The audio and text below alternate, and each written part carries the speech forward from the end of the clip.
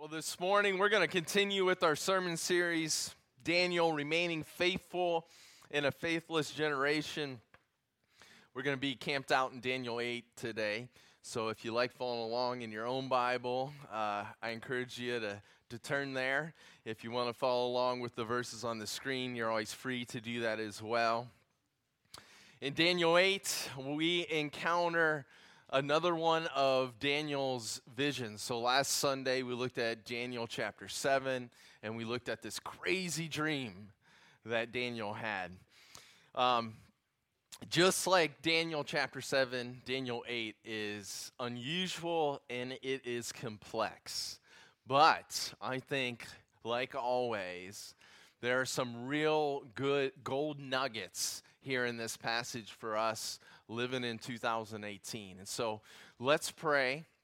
And then, as usual, we'll read the scripture passage, and then I'll highlight some things that I think we need to hear today. So let me pray. Lord Jesus, we are so grateful that you have arrested death and that freedom has begun. And we can experience your resurrecting power living inside of us, transforming us, making us new. And of course, Lord, we can't wait for your return when you banish evil from your good world forever. Lord, we're so grateful that in the meantime, you are sovereign. You're sovereign over our greatest joys and over our deepest cries. Lord, help us to live as your people, your witnesses, your ambassadors, your representatives to a dying and hurting world that needs redemption. And that redemption is only found in you. We know this, Jesus. We pray that as we look at Daniel chapter 8, that your Holy Spirit would work through us and in us to challenge us, to comfort us.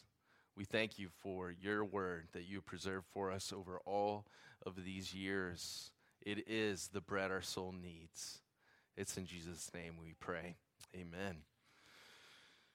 All right, let me read Daniel 8 to you. And like last Sunday, I encourage you, it's going to be super easy just to start zoning out. But I encourage you to engage with the scripture. I encourage you to really soak every word in. Let me start here. In the third year of the reign of King Belshazzar, a vision appeared to me, Daniel, after the one that appeared to me the first time. I saw in the vision, and it so happened while I was looking, that I was in Shushan, the citadel, which is in the province of Elam. And I saw in the vision that I was by the river Ulai. Then I lifted my eyes and saw, and there, standing beside the river, was a ram which had 2 horns. And the 2 horns were high, but one was higher than the other, and the higher one came up last. I saw the ram pushing westward, northward, and southward, so that no animal could withstand him.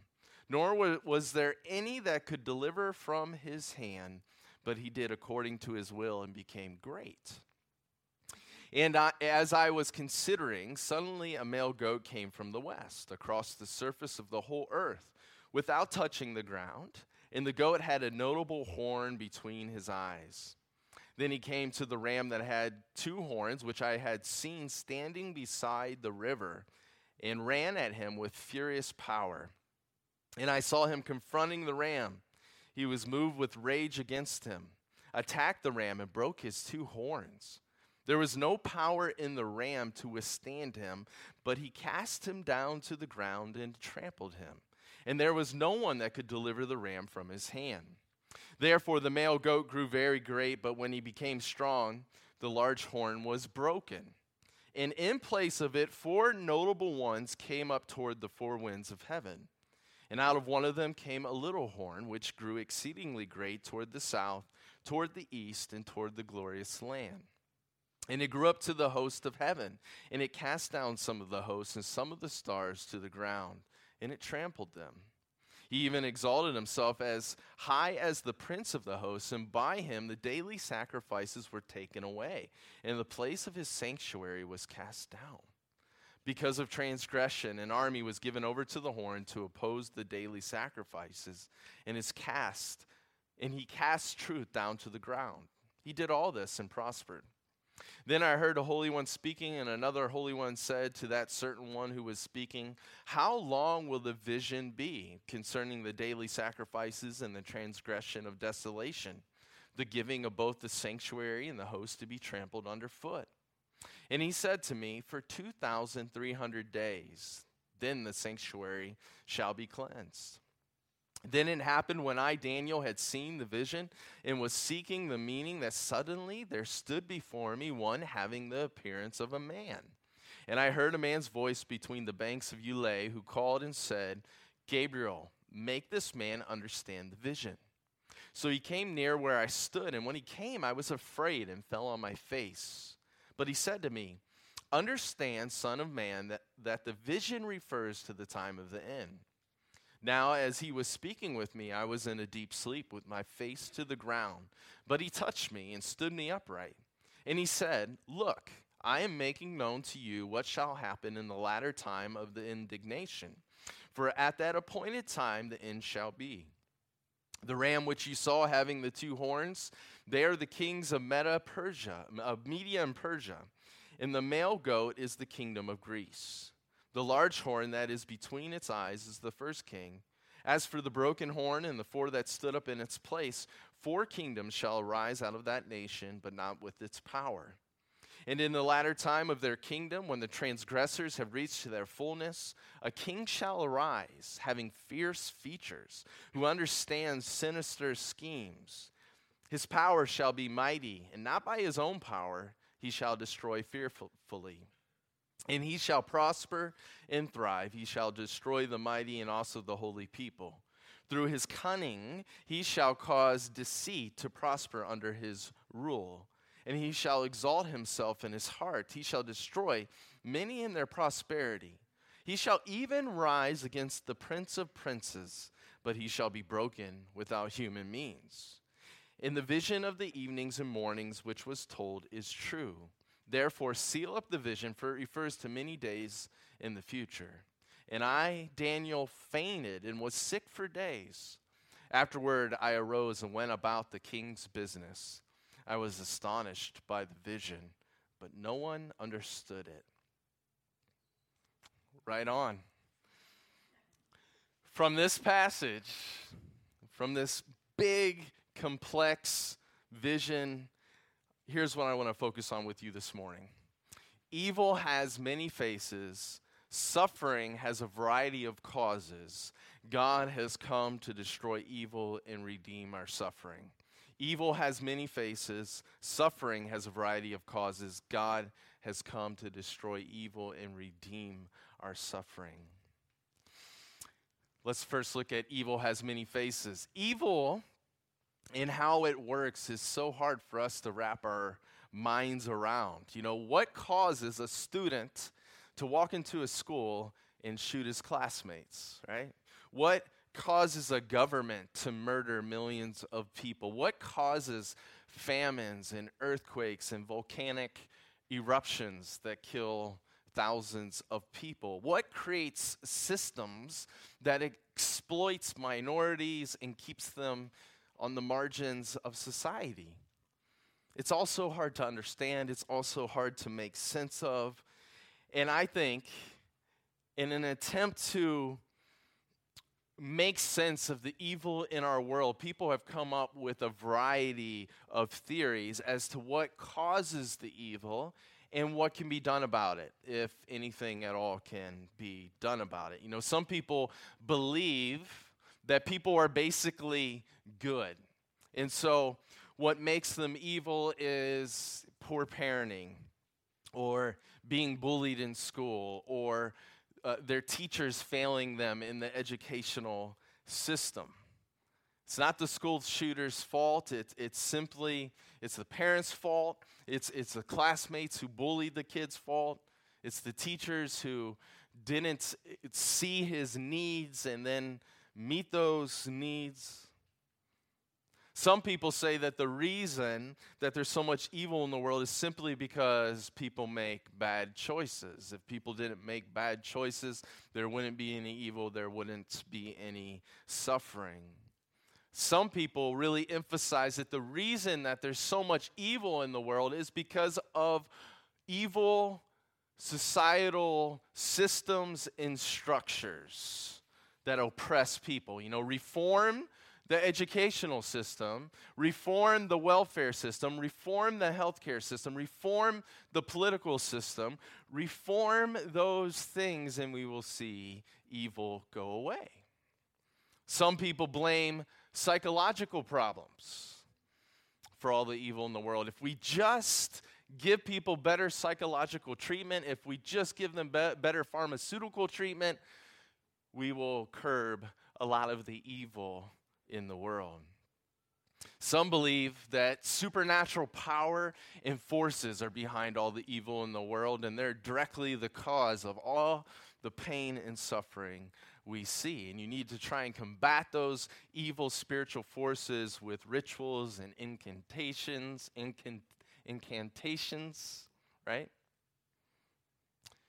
I think Christianity gives the best well-rounded, most comprehensive explanation for the problem of evil. You see, Christianity tells us that evil is multifaceted.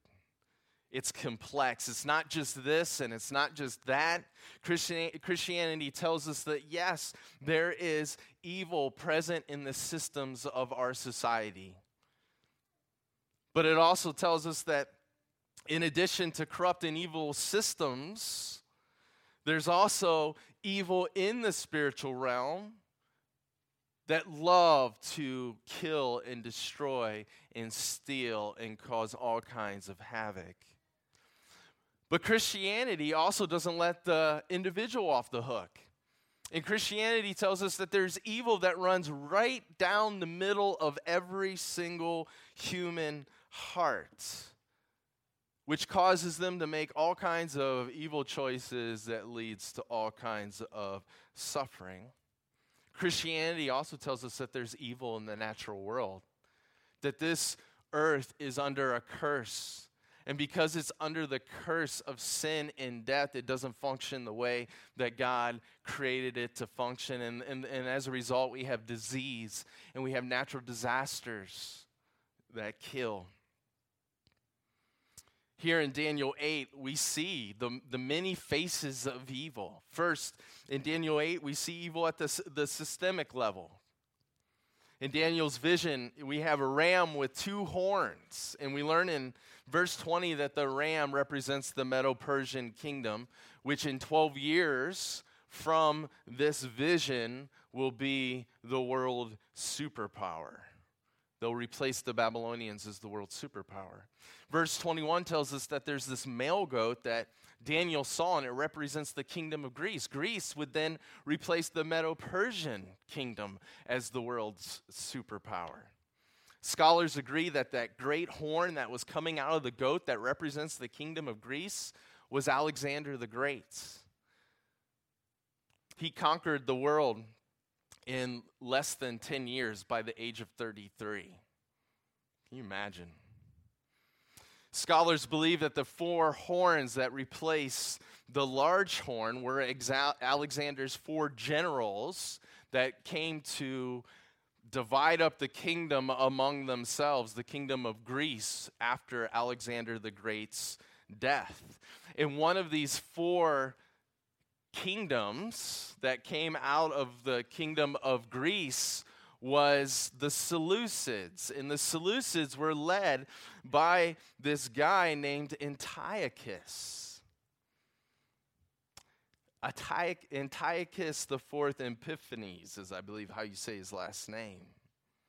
And this is all to say that the Medo-Persian Empire became the Greek Empire, which also became the Seleucid Empire. And all these empires, they had systems in place that were contrary to the ways of God, pagan systems that contributed to the evil in the world.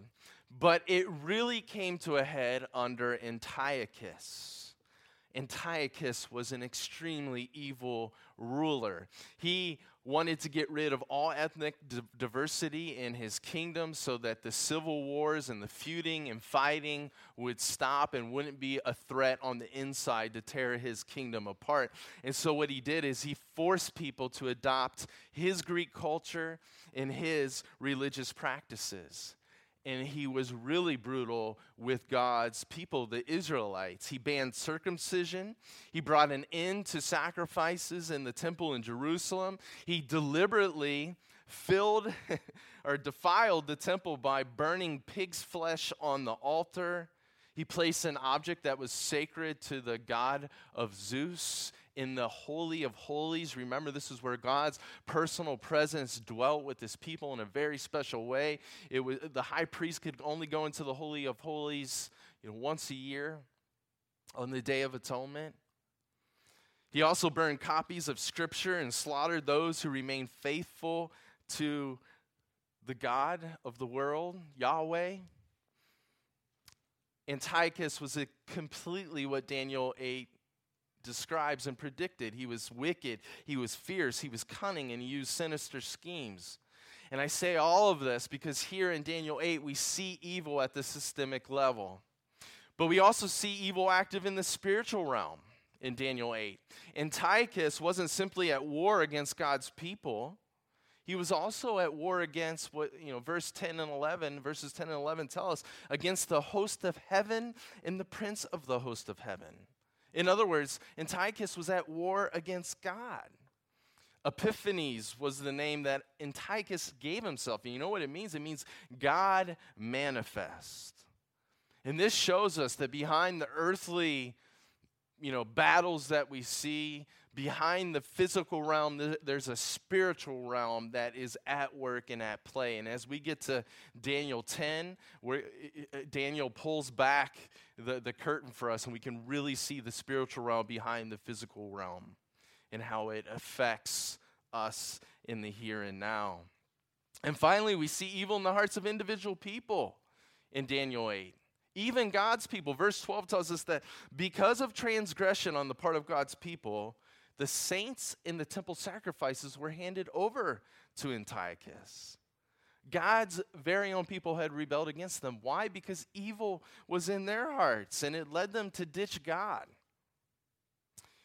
Instead of being the light to the world that they were called to be, they ended up being lost in the darkness. And if you were to turn to Daniel 9, Daniel is lamenting this fact, this very sad fact. One thing we don't explicitly see in Daniel 8 is natural evil, but we find it in many other places of the Bible. Natural evil that causes disease, that causes natural disasters. You see, evil has many faces. Systemic evil, there's spiritual evil, there's individual evil, and there's natural evil. So what does this mean for us today? Why am I highlighting this? Well, here's something that I think is extremely important. Our approach to fight against the multifaceted nature of evil has to be multifaceted as well. We can't fight evil at one level and ignore evil at the other levels. We can't fight evil at the systemic level and then ignore it at the individual level, or ignore it at the spiritual level, and vice versa. One thing I appreciate about CCHO, where Kevin and Brandon work, is I think they recognize this. And I think they have programs that are addressing the entire person and even the family systems and structures, because they realize that evil is a multifaceted thing. Number one, evil has many faces. Number two, suffering has a variety of causes. If the evil behind suffering has many faces, that means that suffering has a variety of causes. None of us like to suffer. None of us like to experience pain and grief. But suffering is a fact of life, right? We know this. And often when we suffer, we want to know why, don't we? Why am I going through this valley? What could I have done to avoid the suffering that I'm experiencing? Why is this happening to me right now? Like God's people in Daniel 8, sometimes we bring suffering upon ourselves. The evil in our heart leads us to make evil choices, which lead to all sorts of negative consequences in our lives. You know, the woman who cheats on her spouse experiences a lot of suffering in her marriage because of her poor choices. And her children distance themselves from her, and that leads to more suffering, right? But who's to blame? The woman's to blame. I think of Jonah, who disobeyed God, and as a result, he found himself in a terrible storm, swallowed up by a whale. Who was the blame for his suffering? Jonah was the blame for his suffering. I would venture to say that the majority of our suffering in this world is self-inflicted. But not always. Sometimes we experience suffering because of the sin of others. I think of Daniel in our passage. Everything indicates that Daniel was a righteous man. He wasn't perfectly sinless, but he was wholly devoted to God. Everything supports that he wasn't like the bulk of Israel that had just turned their back on God, was disobeying God, living as if God didn't exist, which led to their captivity in Babylon, by the way. Unfortunately, Daniel got caught in the middle of all this, and he too was carted off to Babylon to serve a really wicked king, and King Nebuchadnezzar, and then subsequent wicked kings. Daniel was suffering because of the sins of his people. Sometimes we do as well, don't we? You know, back to the person that cheats on their spouse. Often they cause all kinds of suffering for their children. Is it the children's fault? Absolutely not. Sometimes we experience suffering because of evil systems. When he arrived in Babylon, Daniel was immediately enrolled into an evil educational system that taught him all the ways of the demonic. I think of God's people in the New Testament who were under the brutal rule of the Roman Empire and experienced a ton of unfair taxes, heavy taxes that were oppressive.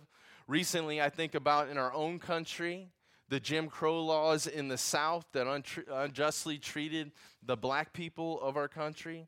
I think of the entire sex slave industry that Ryan Berg is up against in India. Sometimes we experience suffering simply because we live in a fallen world marred by evil. I think of the young mother with 4 kids that is diagnosed with terminal cancer.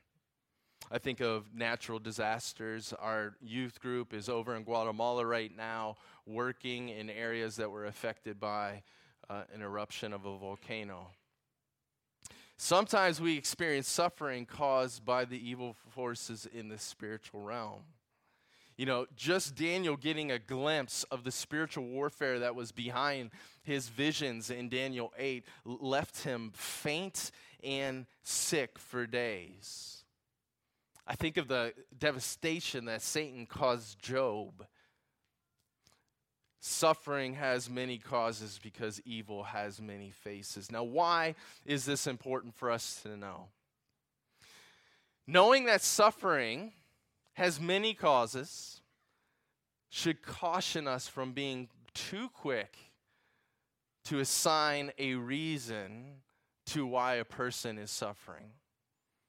I think sometimes we can be too quick. They're suffering because of their sin, because of their evil choices. We can jump to that conclusion. That's what Job's friends, that's the conclusion they jumped to, and it was wrong. I think sometimes we can almost bring ourselves to a neurotic state where we're thinking, oh my goodness, I'm suffering. What did I do to cause this suffering in my life? Sometimes it is a result of that. Oftentimes it isn't. We can't also assume that, a person's suffering is just the result of some unjust system.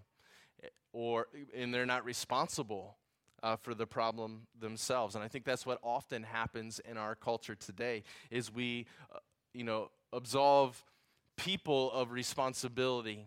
We put the blame in so many other places, and there are people that act the victim, right? And that's their mindset.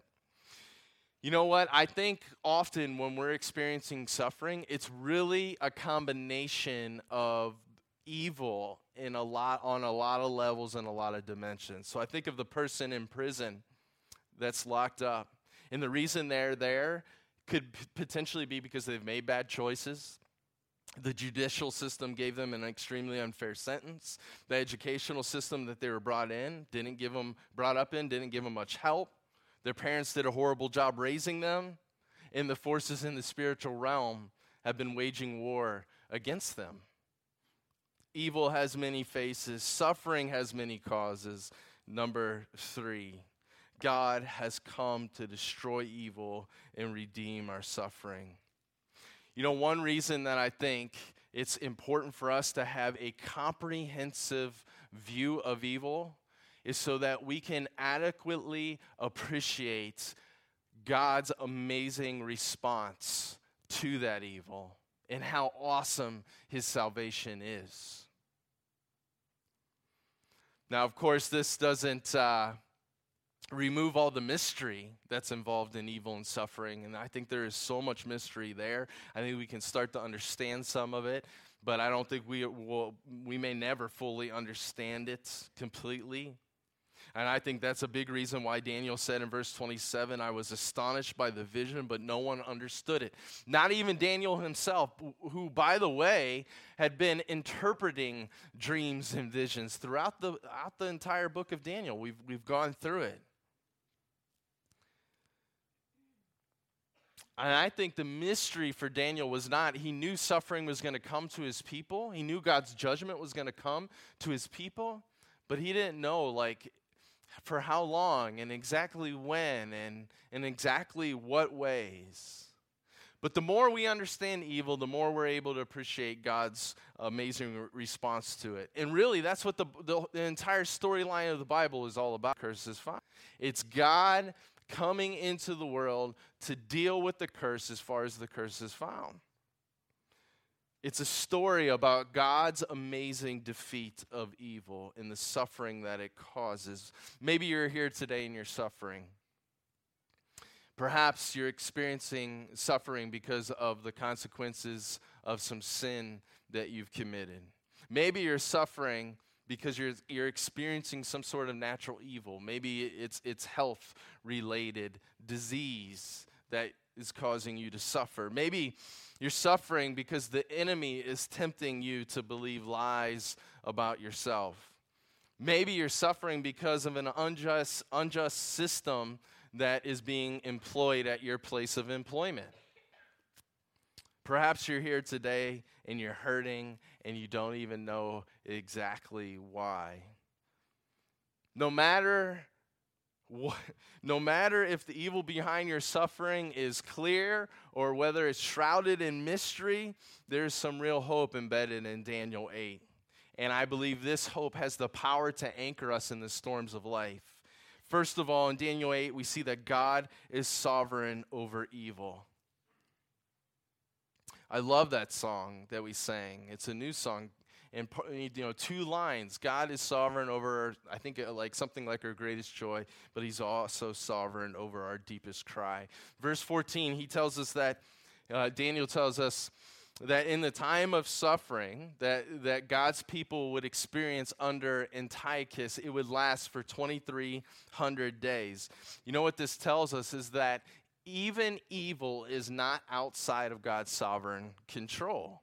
Evil is only allowed to do what God permits it to do. Evil does not have free reign. It can't do whatever it wants to do, whenever it wants to do it, however it wants to do it. If evil had its way, the human race would have been obliterated a long time ago. To be clear, God is not the author of evil. James 1:13 tells us that God cannot be tempted by evil, and he himself does not tempt anyone to do evil. but he does overrule evil for his good purposes. He does. And I hope it's a comfort, but you will not suffer any more or any less than the time that it will take to accomplish God's good purposes. He has a plan. He sees you. He is good. He has promised to be with you. He is your strength. He is your shepherd. He will give you what you need when you need it. And he will bring an end to your suffering at just the right time. Secondly, God defeats evil. In verse 25, we see that evil reaches its peak in the little horn that represents Antiochus. The little horn is broken. But check that out. Did you see that? But not by human hands. This text is referring to Antiochus's being defeated by the hands of God himself. And this should remind us that God always wins. God always wins. Wicked kingdoms, wicked kings, they rise up. And even though they seem to be succeeding and winning for a period of time, they always come to an end by the hands of God. You know, Alexander the Great, I said he conquered the world in less than 10 years. By the age of 33, you know how he died? By a fever. The man died by a fever. God always wins. He even conquers the greatest human conquerors in human history. You know, God is in control of who is in control. And God always wins. God's power to defeat evil, to redeem suffering, was so evident and most evident in Jesus' death, which we're going to be remembering today by taking communion. You know, evil was at its worst in Jesus' death, wasn't it? We see evil in all its faces during Jesus' life, death, and especially at his death. There was individual evil. Think of Judas' betrayal of Jesus. There was systemic evil. Think of the unfair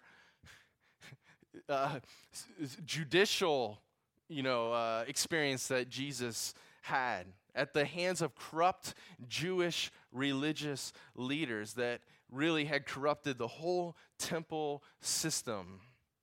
There was spiritual evil, of course. Remember at the Last Supper, Jesus told Peter, hey, Satan's looking to sift you like wheat, Peter.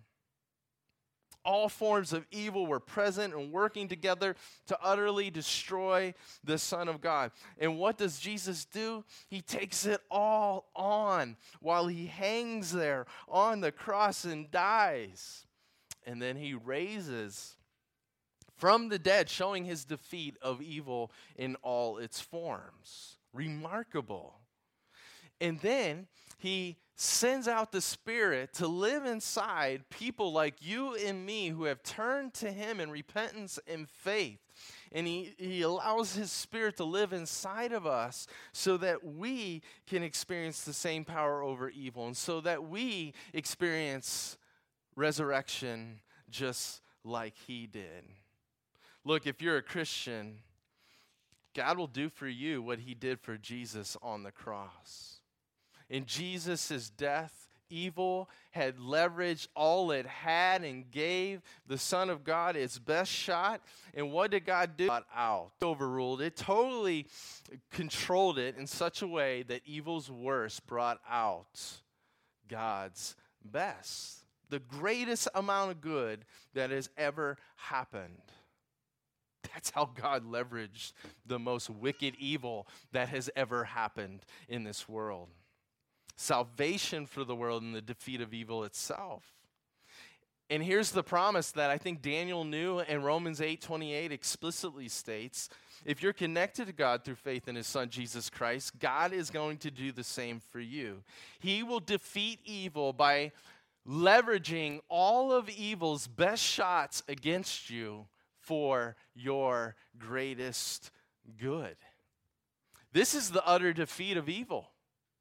Can you imagine being evil and every time you attack and you throw your best shot at God's chosen, his children, It works against you in such a way that it just makes them stronger, more powerful, more like Christ, more glorious. How frustrating that would be. And of course, we don't feel sorry for the enemy. If you're suffering today and you are a Christ follower, take heart. I know it doesn't feel like it, but God is leveraging evil attacks on you and the pain it causes you to grow your faith, to make you a person who lacks no good thing, and he will give you what you need when you need it. And then one day, and we continue to celebrate, and as we take communion, we look forward to the day when Jesus returns and completely banishes the curse of evil as far as the curse is found. And that means there will be no more evil at any level. There will be no more faces of evil. Evil will not be multifaceted because it will not exist anymore in God's good world. Instead, it will be God's kingdom come in full, his unshakable, unmovable, eternal kingdom. There will be no more evil in the human heart. No more systems of evil, no more evil regimes, no more natural evil, no more spiritual evil. And because there will be no more evil, there will be no more suffering. This is the world we have to look forward to. And we're going to be shouting in that new world, free at last, free at last.